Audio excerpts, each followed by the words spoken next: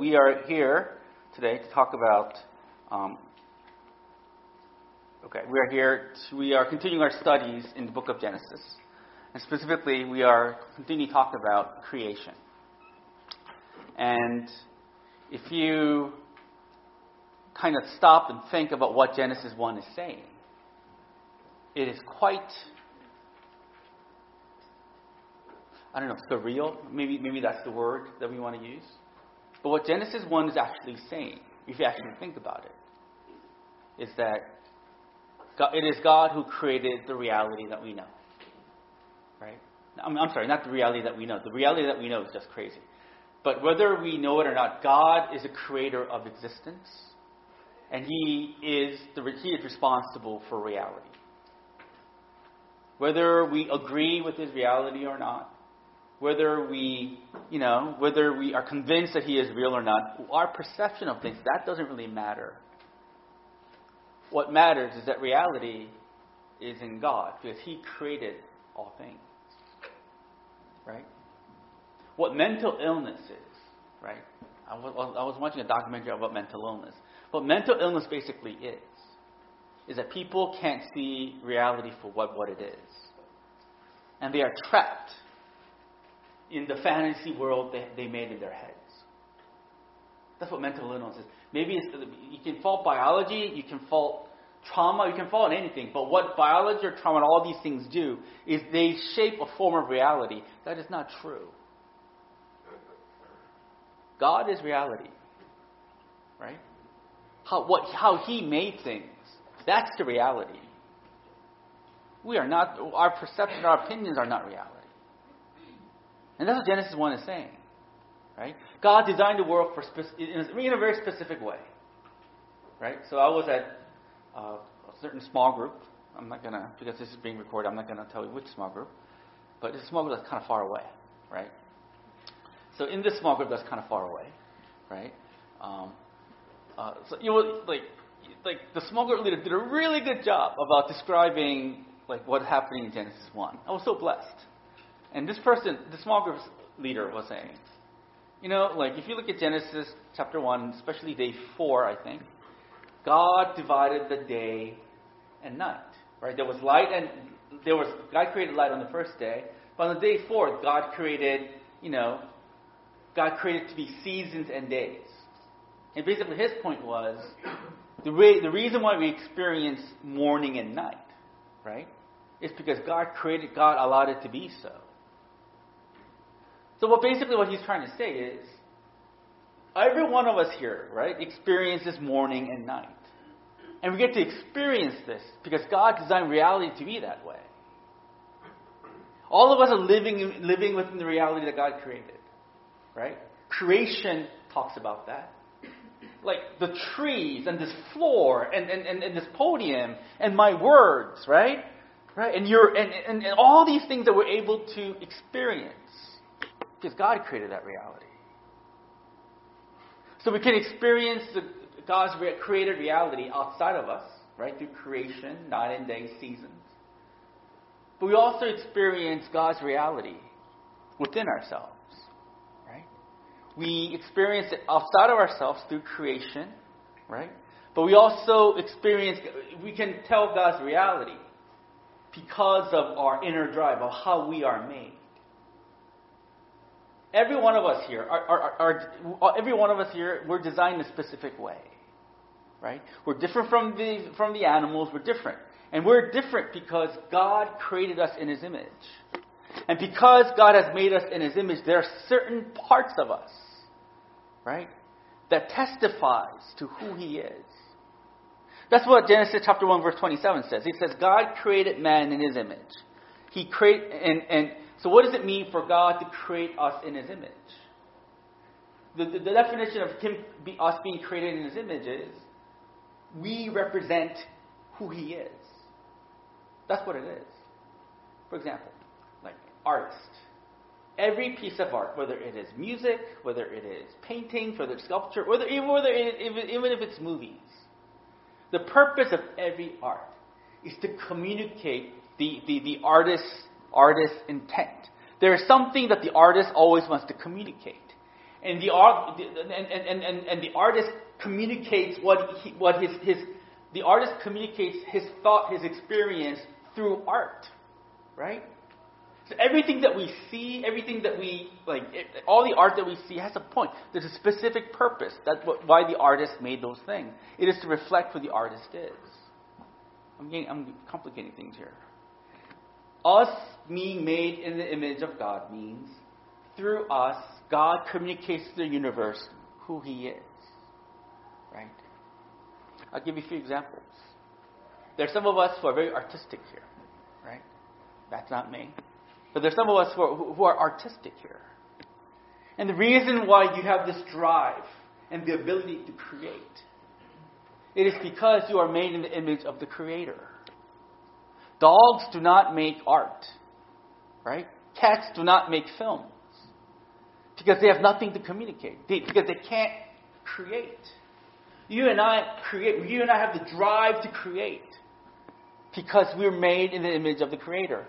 Us being able to create shows that we are made in the image of the Creator God. You understand? This iPad testifies to the fact that we are made in the image of the Creator God. You understand? Another example is this. Every movie, right? Every movie or every successful movie has a similar plot point, right? Good vanquish evil. That's what it is. Every movie that makes $1 billion worldwide is a very simple narrative. Good triumph over evil. That's what it is. Yesterday I was watching this movie with my wife, Phantom Thread. Have you seen it? Do you know about it? Have you heard about it, Phantom Thread? You look at me. No, I haven't heard about it. You know why you haven't heard about it? It's one of those like boring art movies about obsessive love, right? And my wife loved it. I fell asleep, right? You know why you never heard of Phantom Thread? Because they don't have that narrative of good vanquishing over evil. Have you heard of Harry Potter? Of course you do, you unclassy people. Have you heard of all the superhero movies, right? Have you seen Batman? Of course you have. Why? Why are those movies so popular? Why everyone, like from the corners of Africa to China to everyone loves the Avengers. Why? It's the same narrative. Good vanquishes over evil. Why do we find enjoyment in all those things? Because we're made in the image of God. There's an inner desire in us that loves good, that hates evil. Because we're made in the image of a God who is good and who hates evil. Every single one of us have this drive. We don't know where it's from, but we agree on certain truths about life. And we agree on certain truths about life. It's because we're made in the image of the Creator. We have laws and not chaos in society. Why? Because God is God of law and not chaos. All of us, our inner drive testifies to the fact that the Creator exists. So our experience outside of us, nature, creation, testifies to the reality of God. Our inner drive testifies to the inner reality of God.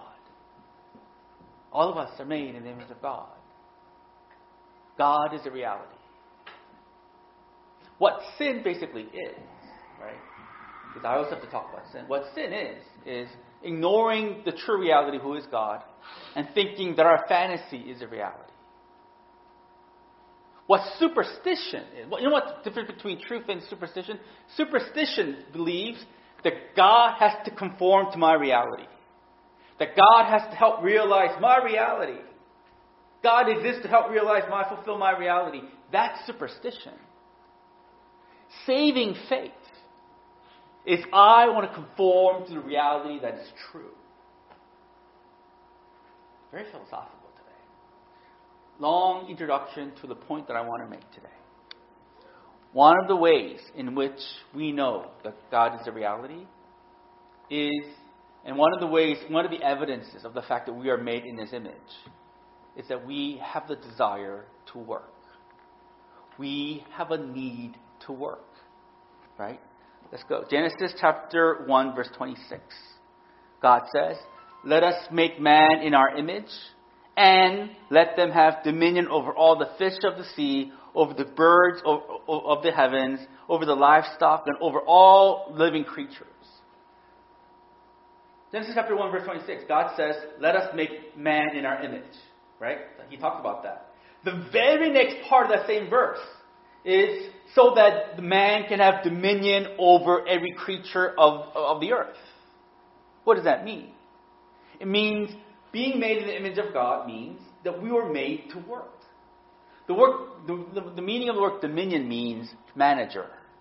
Right? Ruling over things, taking care of it, ruling over things by taking care of it and managing it well. That's what it means to have dominion.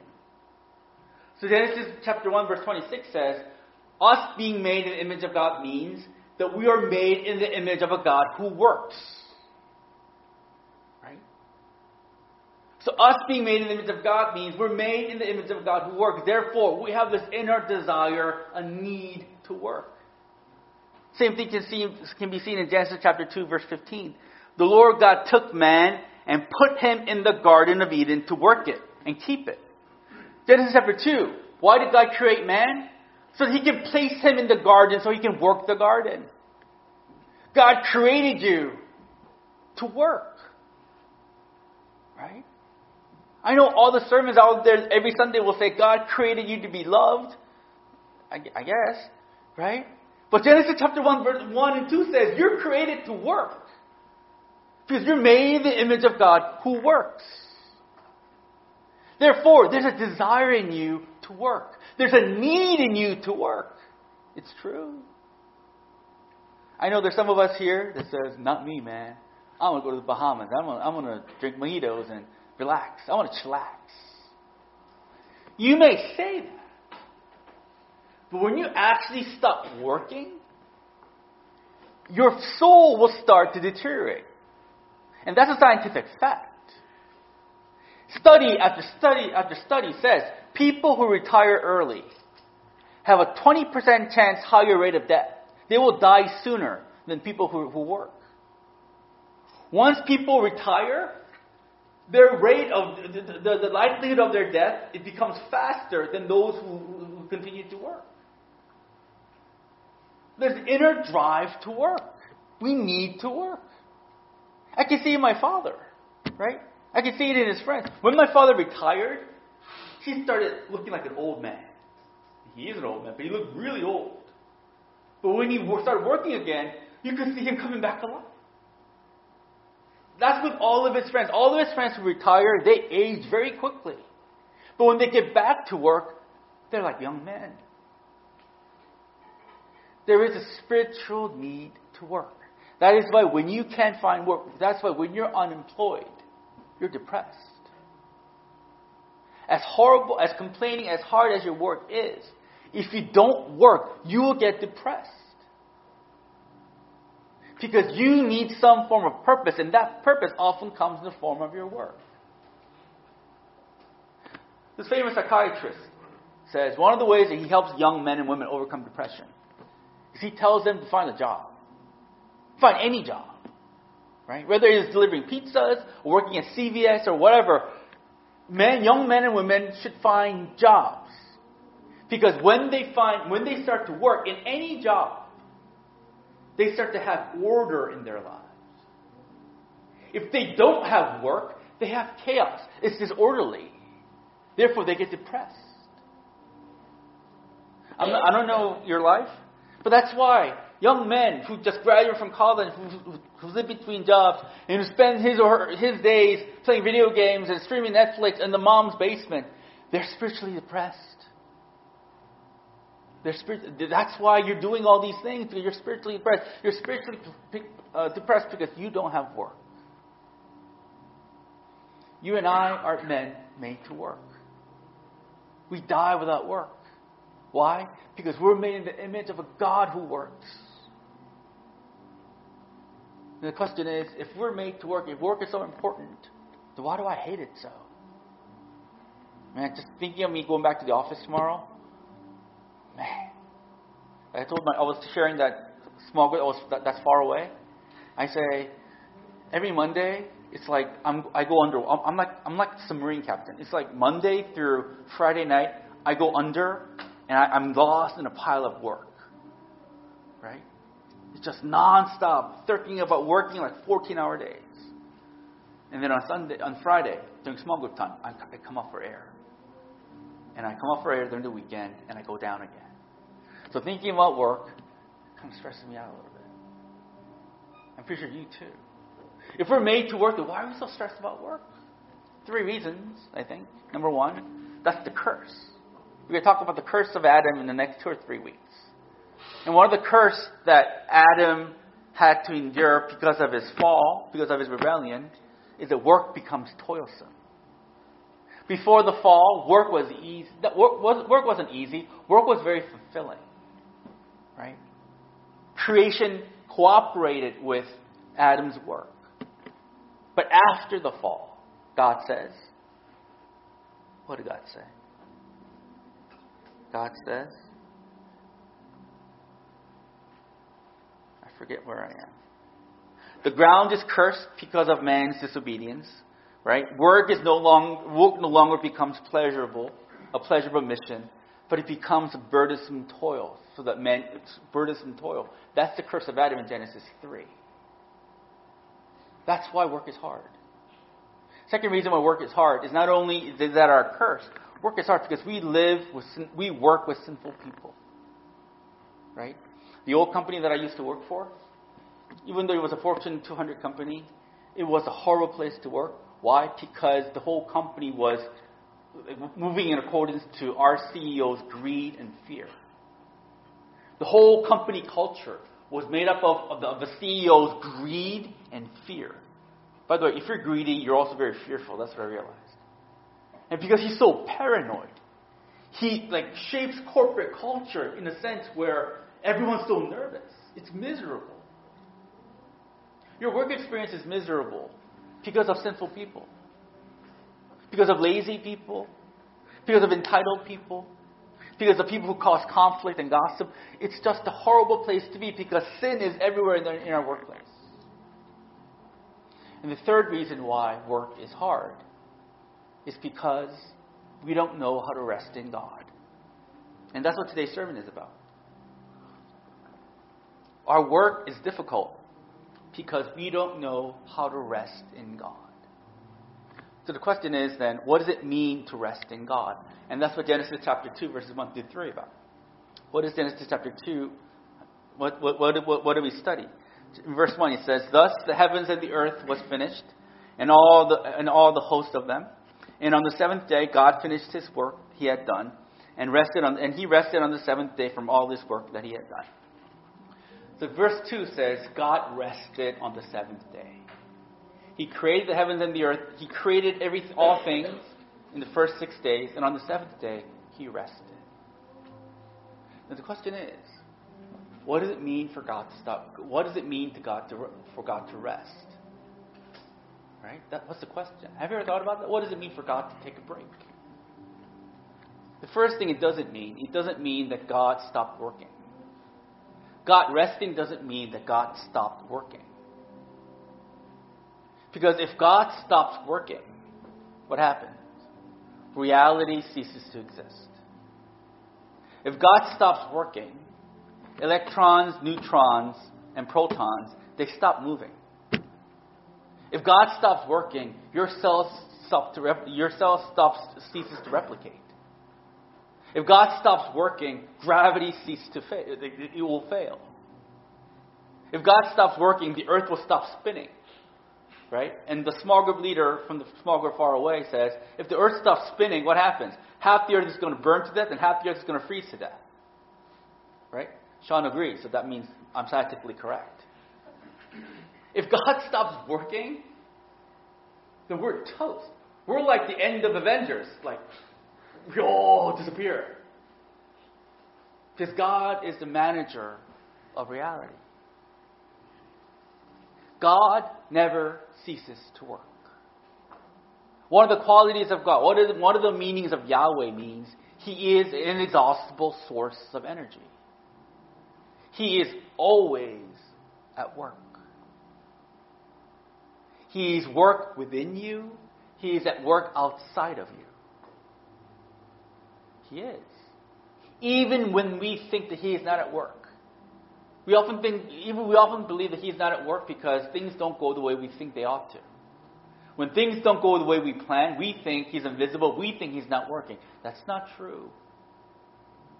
Whether things happen in the way that you view them to be or not, that's irrelevant. He still is working. Your cells are still communicating. You're healthy right now because your cells are still communicating with each other. Right? Your immune system is fighting off what? Like bacteria so that you're not going to get a cold. Right? Even the things that you cannot see, He is at work. Things that you can't, even things that are beyond your perception, He's still at work right now.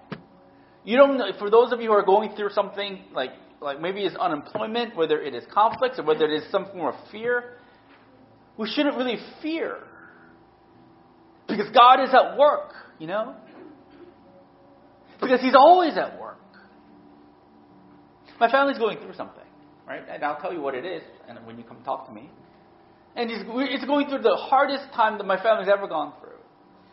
And we prayed that God would change the circumstances. We did. We really, every single day that I prayed that God would change the circumstances so that my family doesn't have to go through this thing. But it's still continuing. That source of pain is still continuing. I said, Lord, I understand the theology of why you do the things that you do. And I understand all things under your hand. But Lord, this thing, I am begging you, as your son, I am begging you to take this away. Did the Lord take it away? No. It's a painful thing that I'm going through. That my mother is going through. And we beg to take it away. I said, I know theology, I know everything, but take it away. And God does not take it away. And the temptation is to think that God does not work. God is not working. But that's not true. Even if God is not taking these things away, He is still working. Because God always works. Right? Because our God is an inexhaustible source of energy. So what does it mean for God to rest on the seventh day? It doesn't mean that He stopped working. It means He stopped the work of creation. He created all things on the seventh day. He ceased the work of creation. That's what it means. Right? He created all things on the seventh day. He ceased. So how does God rest on the seventh day? What does He do? Does He take a nap? What does God do? How do you think God rests? What are some things that God does to rest? What do? You take walks? I take walks. I'll take a walk today. What does God do? He rests by looking at His creation and taking deep pleasure out of it. He rests by looking at what He has made and going, wow. It is so good. That's how God rests. He looks at His creation and He marvels at it. Because all the things that created reflects His glory. And when He looks at His glory, He finds deep pleasure. It's like one of those cooking channel shows where, you know, that the chef like is hard at work, and at the end of the show, like, you know, he prepares food for himself and he eats it, and they go, this is good. This is good. And there's a deep pleasure in the way the chef experiences through his creation. That's what he's doing. He rests by looking at his creation that shows off His glory and marveling at it. That is how His people are commanded to rest. The purpose of the Sabbath day is not only to stop working and taking a nap, which is a good thing, I suppose. But the main purpose of the Sabbath day is do what God did. Stop the process of working. Look up. Look at what God has done, what God has made, and deeply enjoying Him. That's how you find rest. Looking at God, remembering God, what He has done for you, and just being filled with it. Because this day of looking at God and what He has done is so important, God says He has made this day holy. What does it mean to be holy? It means to separate. He separated the seventh day from all the other days of creation and made the seventh day the most important day. Why? Because more important than the act of creating is for Him to look at what He has done and marveling at it. More important than us doing things for the Lord, it is to simply look at God and what He has done and simply enjoying it and worshiping it and marveling at it. Do you know what it means to find joy in the Lord? Do you know what it means to look at what God has done, what specifically what He has done for you? And do you know what it means to take deep pleasure in it? That's how you find rest. He not only made this day holy, He says, He blessed this day. What does it mean to bless the day? In Genesis chapter 1, the word blessing is used twice. It is used in verse 22.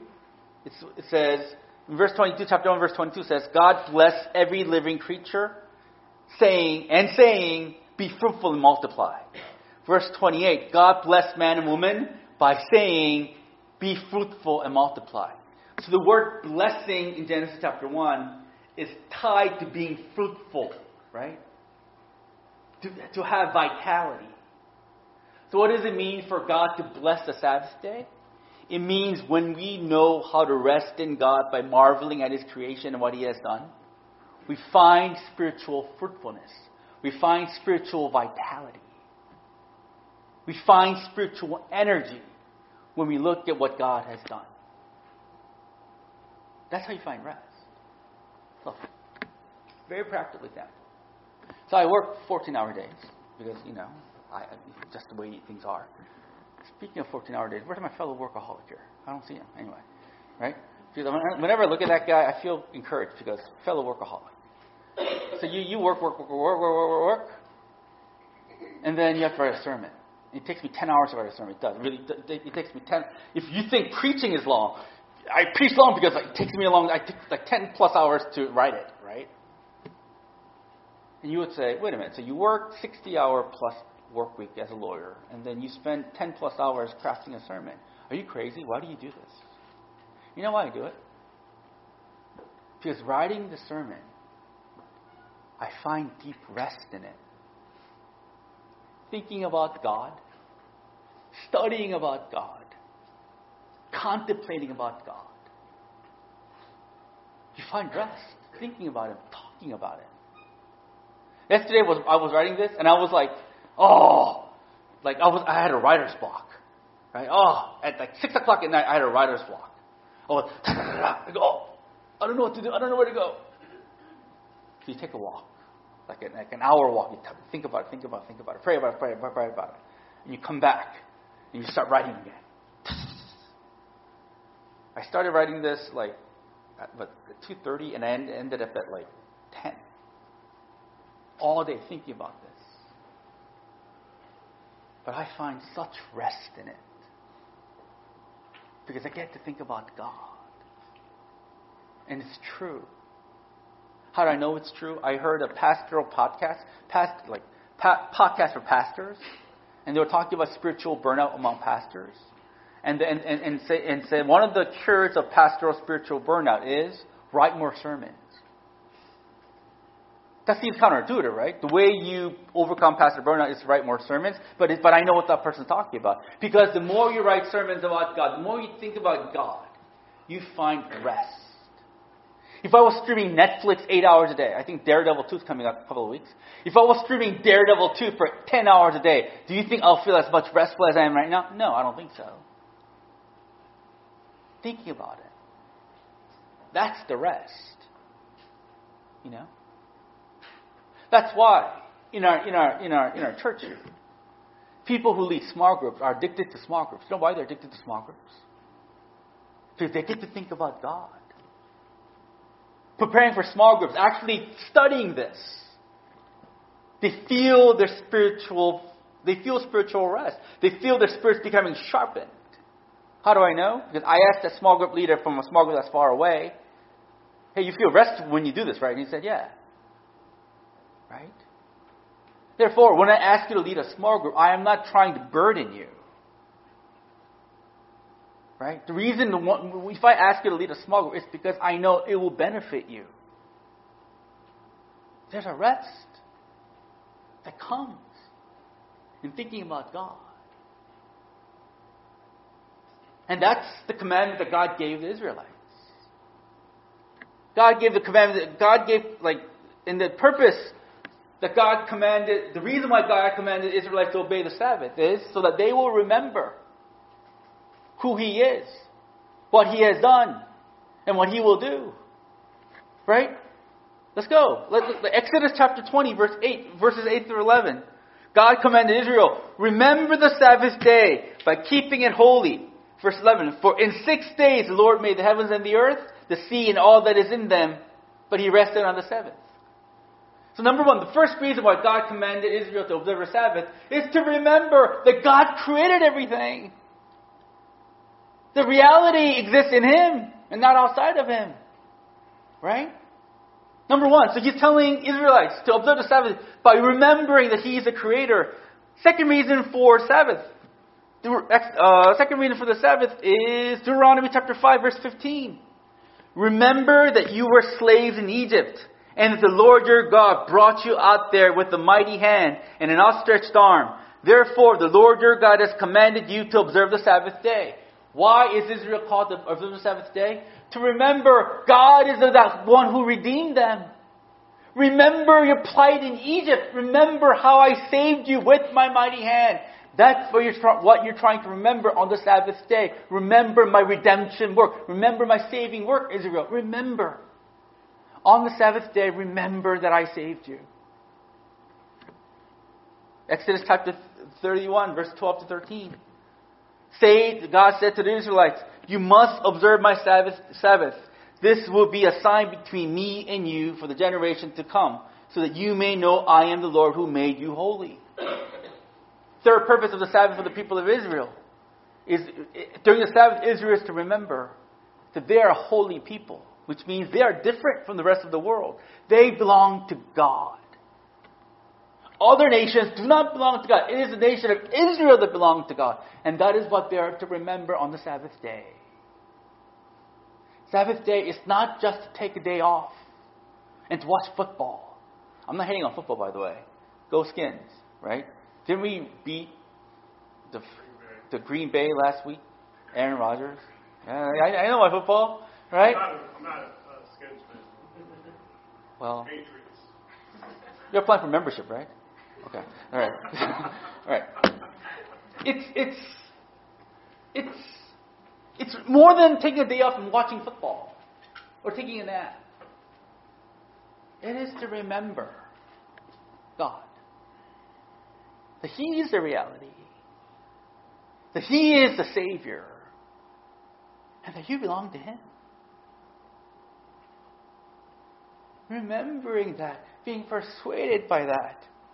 Because that becoming reality, that's how you rest. That's how you rest. If you don't remember that, if you don't know God as a reality, if you don't know God as a Savior, if you don't know that you belong to Him, you know what happens? You lose perspective on everything, especially your work. When you don't rest in God, when you don't remember Him, you begin to assign value to work that is not supposed to. You assign meaning to work that is not supposed to be there. When you don't rest in God, this is a cliche, but it's true. Work becomes your idol, especially if you're a man. Right? If you don't know what rest in God, work becomes the source of your identity. You're valuable because of the position that you have. Or you're a loser because of the job because your job is menial. Right? When you divorce yourself from the full context of who God is, then something has to be God, and oftentimes it is work. Work becomes the source of your identity. And you can see this in the history of the world, right? I got this from Tim Keller, by the way. In the communist countries, right? Professionals like myself and my fellow yappies. I'm not a yappy. You know what a yappy is? I learned a new word at small group. You know what a yappy is? Young Asian professional. Right? Hi, Burke Small Group. Right? Young Asian professionals. Right? Right? Professionals. Communists hate professionals. Why? Because professionals represent the evils of the corrupt economic system. So when communists come to play, they kill all the professionals. And they value menial workers. If you're a factory worker, you're one of us. If you're a lawyer, you have to get shot. Right? In capitalistic society, it's the opposite. Professionals, right? You're valuable. Right? Factory workers, you're not. See what happens? A life apart from God, people start to define one another based on what they do. It's crazy. Right? And you try to find spiritual fulfillment at work. Your very purpose is tied to your work, which is crazy, because work was never meant to be tied to your purpose and value as a human being. That's what work is supposed to be. Work is valuable, but it's never meant to substitute your identity. Like Robin Williams, right? Did I tell you the Robin Williams story? His son made a documentary about Robin Williams. And his son says, my dad always had to make people laugh. Even in everyday settings, he needed to make people laugh. Why? Because his son says, because my dad, if people are not laughing at his jokes, my dad feels that he's nothing.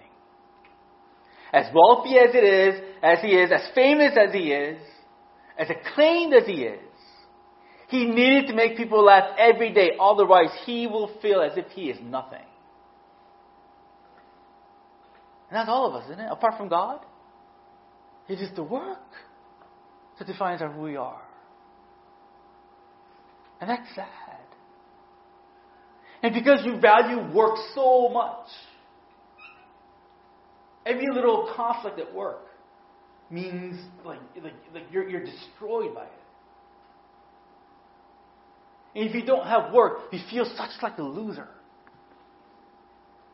Because you don't know how to rest in God. That's the tragedy of the human condition, you know.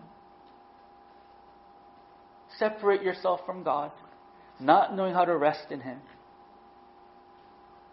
Then you lose perspective about what work is supposed to be.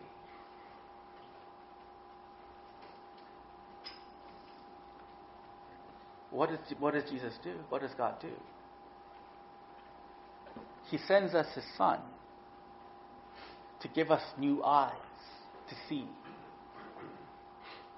He sends us His Son so that we will get new perspective about things. That is the work of Jesus Christ.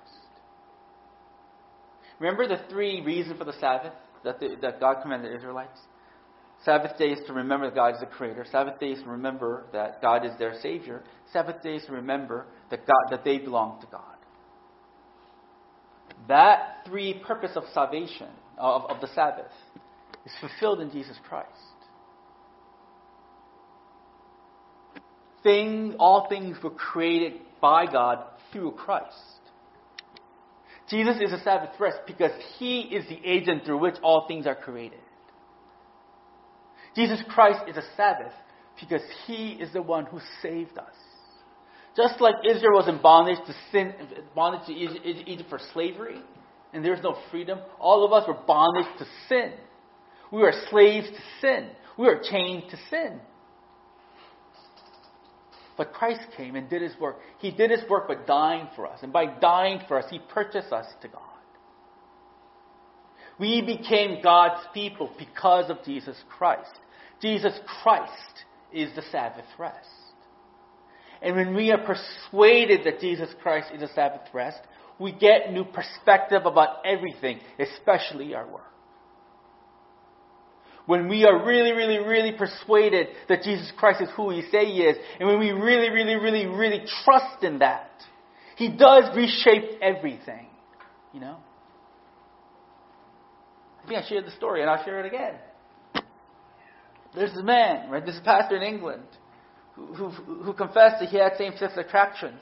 But the reason why he doesn't act according to the same-sex attraction is this. He said, I don't believe that I'm gay. I don't act according to my same-sex attraction because I really, really believe that Jesus Christ is Lord. And I really, really, really believe that Jesus Christ is God. And I really, really, really believe that Jesus Christ died for me. And I really, really, really believe that I'm going to be made whole in Him. Because he believes in the reality of Jesus Christ. Because he's convinced of the reality of Jesus Christ. He can overcome his sins.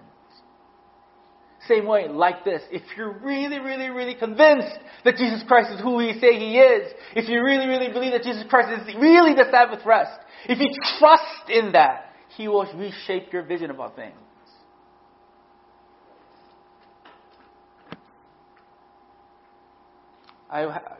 There are three things that I was obsessed about this past 2 weeks. Number one, Gospel of Mark. Number two, I was obsessed with this debate between a Christian and an atheist. And number three, I was obsessed about, what was I obsessed about? Work. Family is in there somewhere, right? So there's a debate between an atheist and a Christian.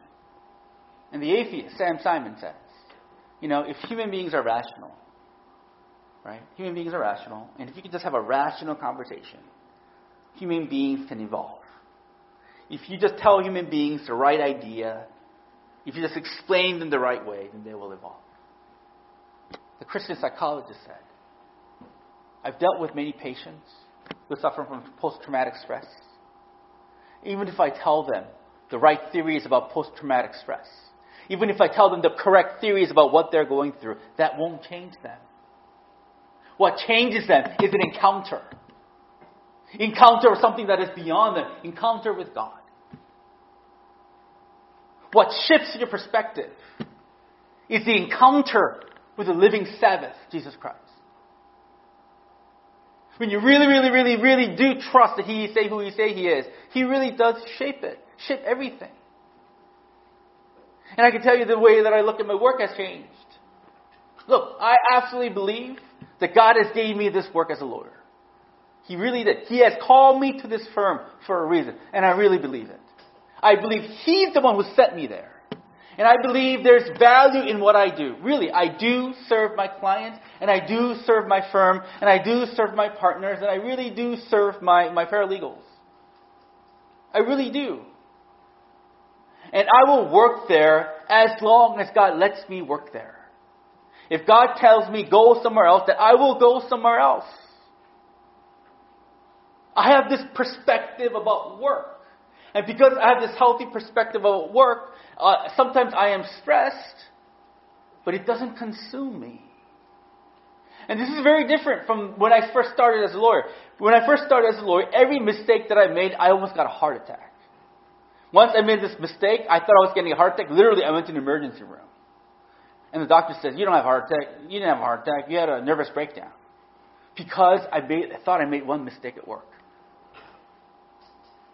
But that work doesn't have that power over me. And the only difference is my perspective about God, the reality of Jesus Christ, became broader and more real. Work doesn't define me. It doesn't define me anymore. And it's not because I'm such a great guy. But the more that Christ becomes real, the more you get right perspective. Do you understand?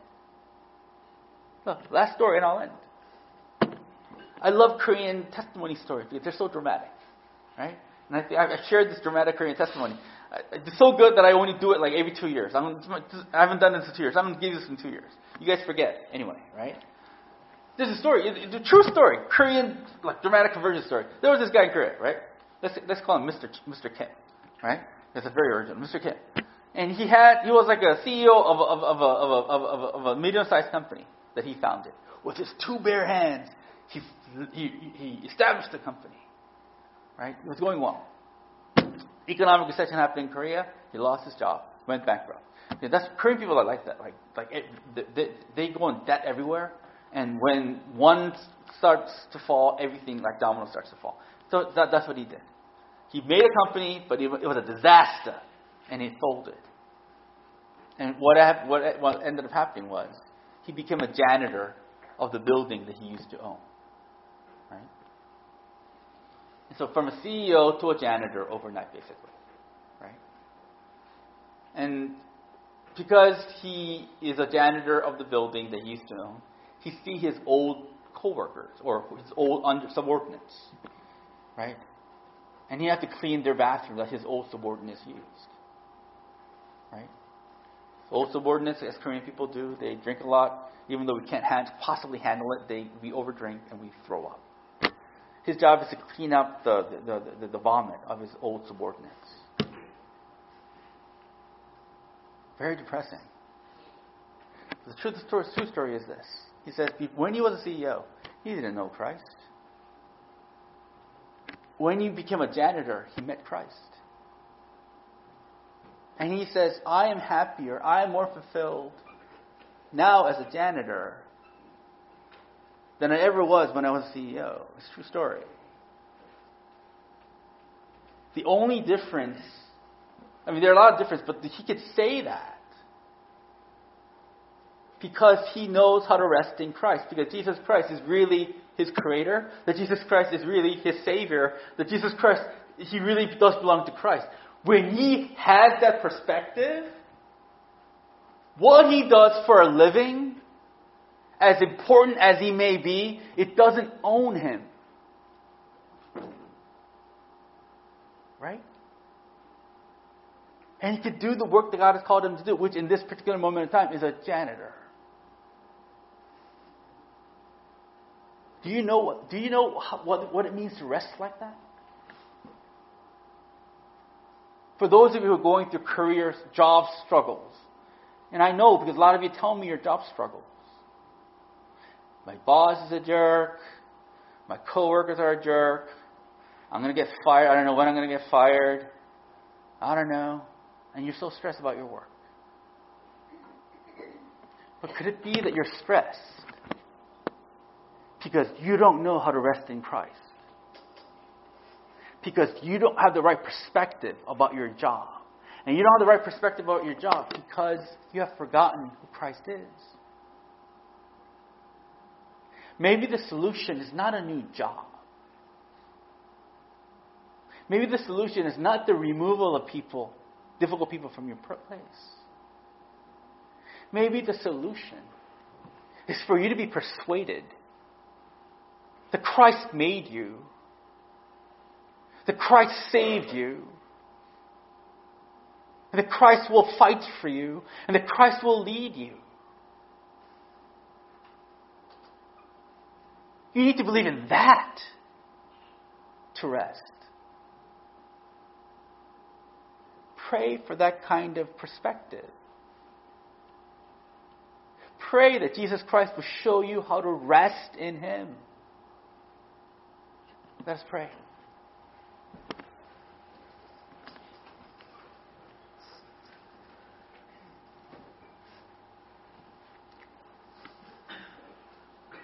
So we talked about how God rests today. We talked about how God rests by marveling at His creation and taking deep pleasure in it. We know how to rest when we think about God, when we are persuaded the fact that Jesus Christ created you, that Jesus Christ saved you, and that you belong to Christ, and one day that He will complete you. Being personally persuaded by that is the way you rest. Are you resting in your work?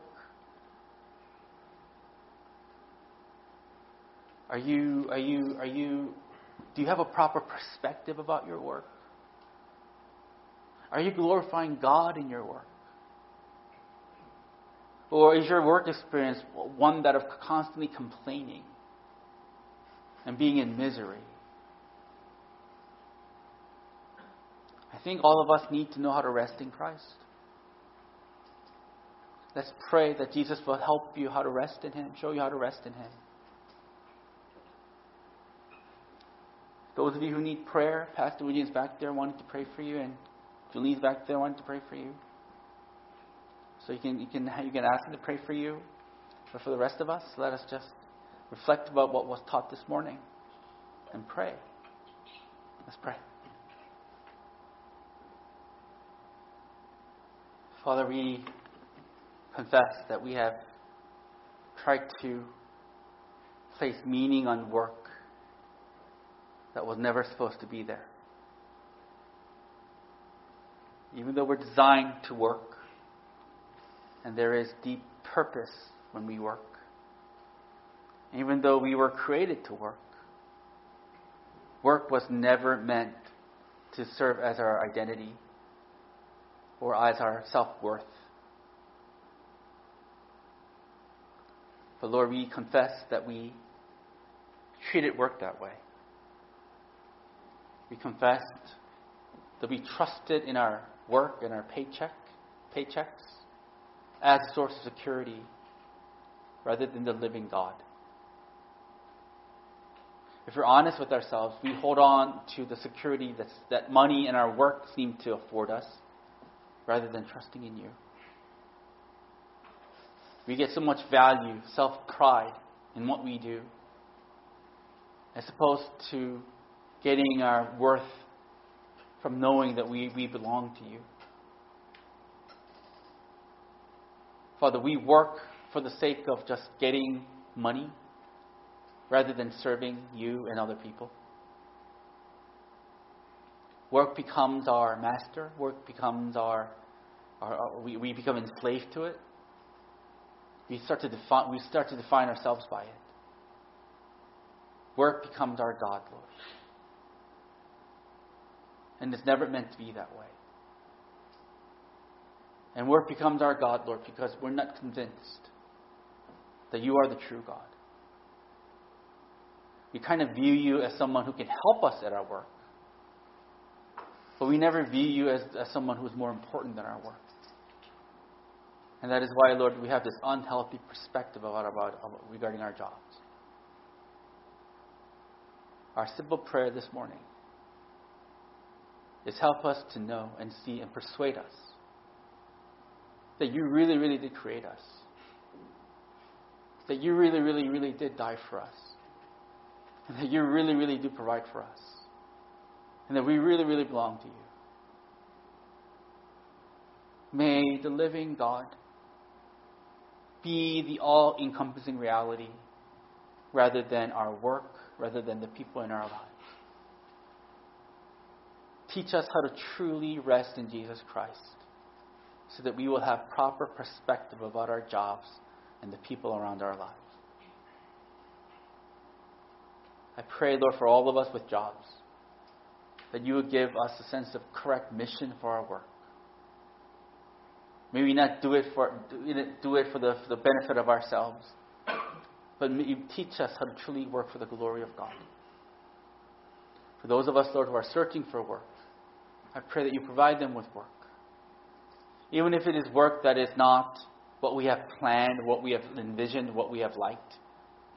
I pray, Lord, that you will send us the work that you want us to do. Not what we want to do, but what you want us to do. Be it menial, be it high paying, be it menial, it doesn't matter. What matters, Lord, is that you send us work you want us to do. And I pray that we will receive it and glorify you in it. I pray, Lord, that you will bless the work of this church. I pray, Lord, that as the gospel is shared and as truth is shared and as people are being conformed, that the life-generating work that is happening here will spread on through this community so that more people through us will know that you are the reality and not their work. All these things. In Jesus' name we pray.